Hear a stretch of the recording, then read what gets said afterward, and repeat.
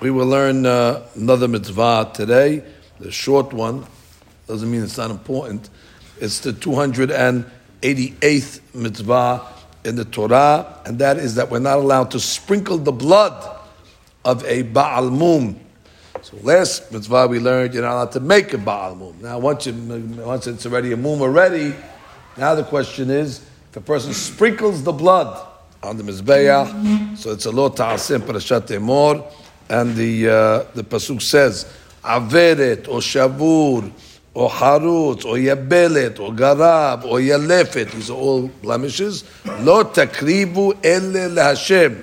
And the Gemara Timurad Davav learns, what does it mean, lo takrivu? Ele lezrikat hadam.